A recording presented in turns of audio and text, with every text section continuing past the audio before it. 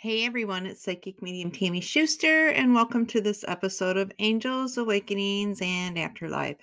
So, I'm not sure what day you're going to be listening to this podcast, but today is Monday, December 5th. And for me, we know we're right around the holidays, everything has started. But for me, today is my daughter's birthday, and I'm celebrating it without her here. She's celebrating in heaven, and I'm celebrating on earth. Or, as many years has come to be, this day is like the day from hell. If you've buried someone, you know the death dates and birthdays. All the times are hard, but those days seem to be a little bit harder. And so, being her birthday so close to the holidays, it got me thinking about a good thing, and pushing myself to even do this today is huge. And this is like shows growth through grief. So when you feel like you can never grow through any of the grief that you're going through, it's not true. Like, there's definitely growth. I think that it just comes in waves, and the waves are harder, and the holidays never get any easier, and it's okay. So I just thought that we could reflect a little bit on maybe the holidays, and maybe when we all have those friends. And I've heard this many times before, like, I love Christmas. I decorate my house all out, but I still get in those modes when people start talking about presents and all of this stuff. Like, they'll be like, you just have no holiday spirit. Or I think we need to take a step back, and maybe we need to see maybe why someone doesn't have a holiday spirit. Maybe they are missing someone. Maybe they just lost someone. Maybe they're fighting a battle of having to say goodbye themselves to their loved ones. So we're going to challenge this holiday to be, instead of about presents, to be about presence. Like, be present with someone, be around. If you see someone that you think they don't have a holiday spirit, don't challenge them about why do you have, you're such a Grinch. I've heard that so many times through my life. And I have also heard this, well, you can't let your death of your daughter ruin the holidays.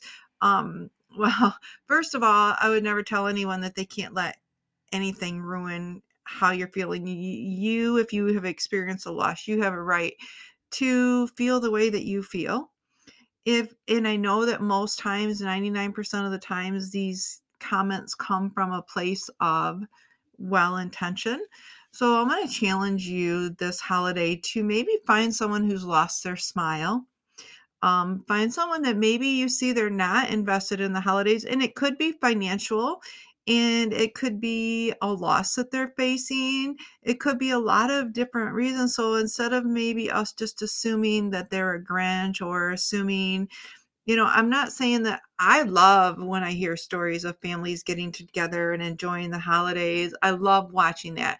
I'm not telling you not to live your life, but I'm saying maybe find out what this person needs. Maybe they're really struggling. Maybe there's a reason why they can't be around Christmas. And since today is a very, very tough day for me, this is going to be a very, very short podcast. But I just wanted to reflect. And some days we can't survive.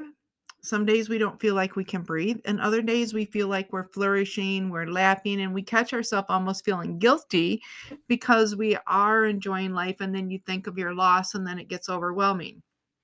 So, as short as this is going to be today, I felt it necessary.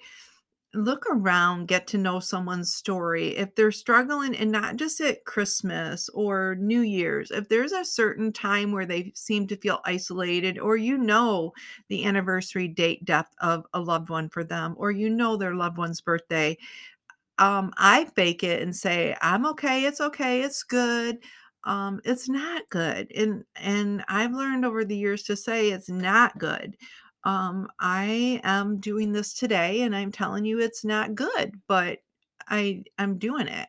And I want you to maybe reflect, give yourself a little bit of grace on the holidays. If you're struggling, you don't think you should be further down the road than you are, because there's going to be triggers for the rest of our lives. There's always going to be triggers for me for the rest of my life on this side of earth. There's going to be triggers for anyone who's lost someone that they love on this side.